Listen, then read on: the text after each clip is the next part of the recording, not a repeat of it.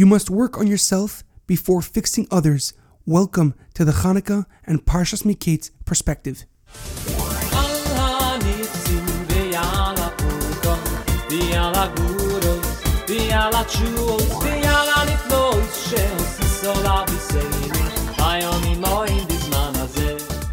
The Chanukah perspective is being sponsored by Kfir ben Moshe Morris in honor of the birth of his baby boy. May Hashem bless him and his entire family with much health, success, and nachas. This week's Torah portion is Parshas Miketz. Our Parsha continues the story of Yosef HaTzadik, who went from being a slave to the viceroy of Egypt. It is not a coincidence that the rags to riches story of Yosef HaTzadik is always read during the holiday of Chanukah, because their lessons are intertwined in a major way. Yosef's story is about a boy who was loved by his father but hated by his brothers. He was sold as a slave in Egypt but eventually became the master of Potiphar's household. And even when he was wrongly accused and thrown in prison, he ended up becoming the viceroy of Egypt, second to only Paro himself. And as the Torah tells us about Yosef's journey, we are able to see the development of his emotional maturity and spiritual growth, which culminates in him having the opportunity to save the world from starvation. From when he was young, Yosef bragged to his brothers about his dreams of superiority and how their father loved him the most. This caused his brothers to hate him with a vengeance and drove them to sell him into slavery. When he was eventually brought down to Egypt and sold to Potiphar, Paro's minister, he was very successful and appointed master over Potiphar's household. The reason for his success was his belief in God. As the pasuk says, Potiphar saw that God was with Yosef, and whatever touched Yosef's hand, God made prosper. Rashi explains that when it says God was with him, it means that Yosef would continuously say that everything was from Hashem.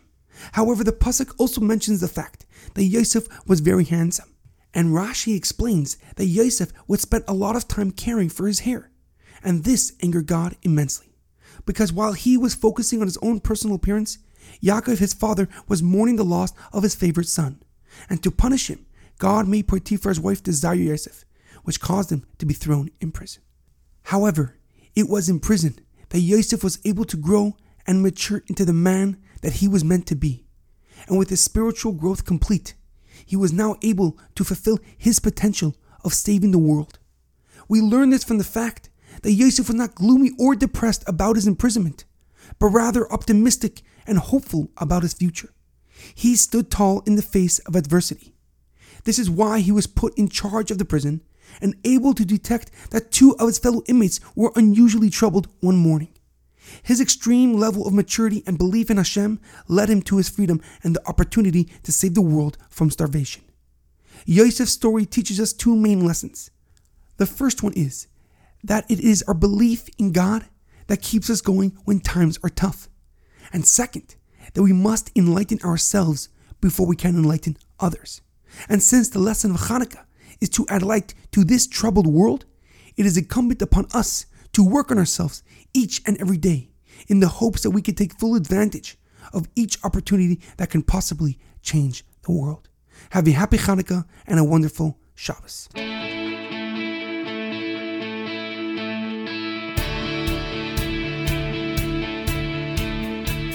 Thank you for tuning in to the Parsha Perspective.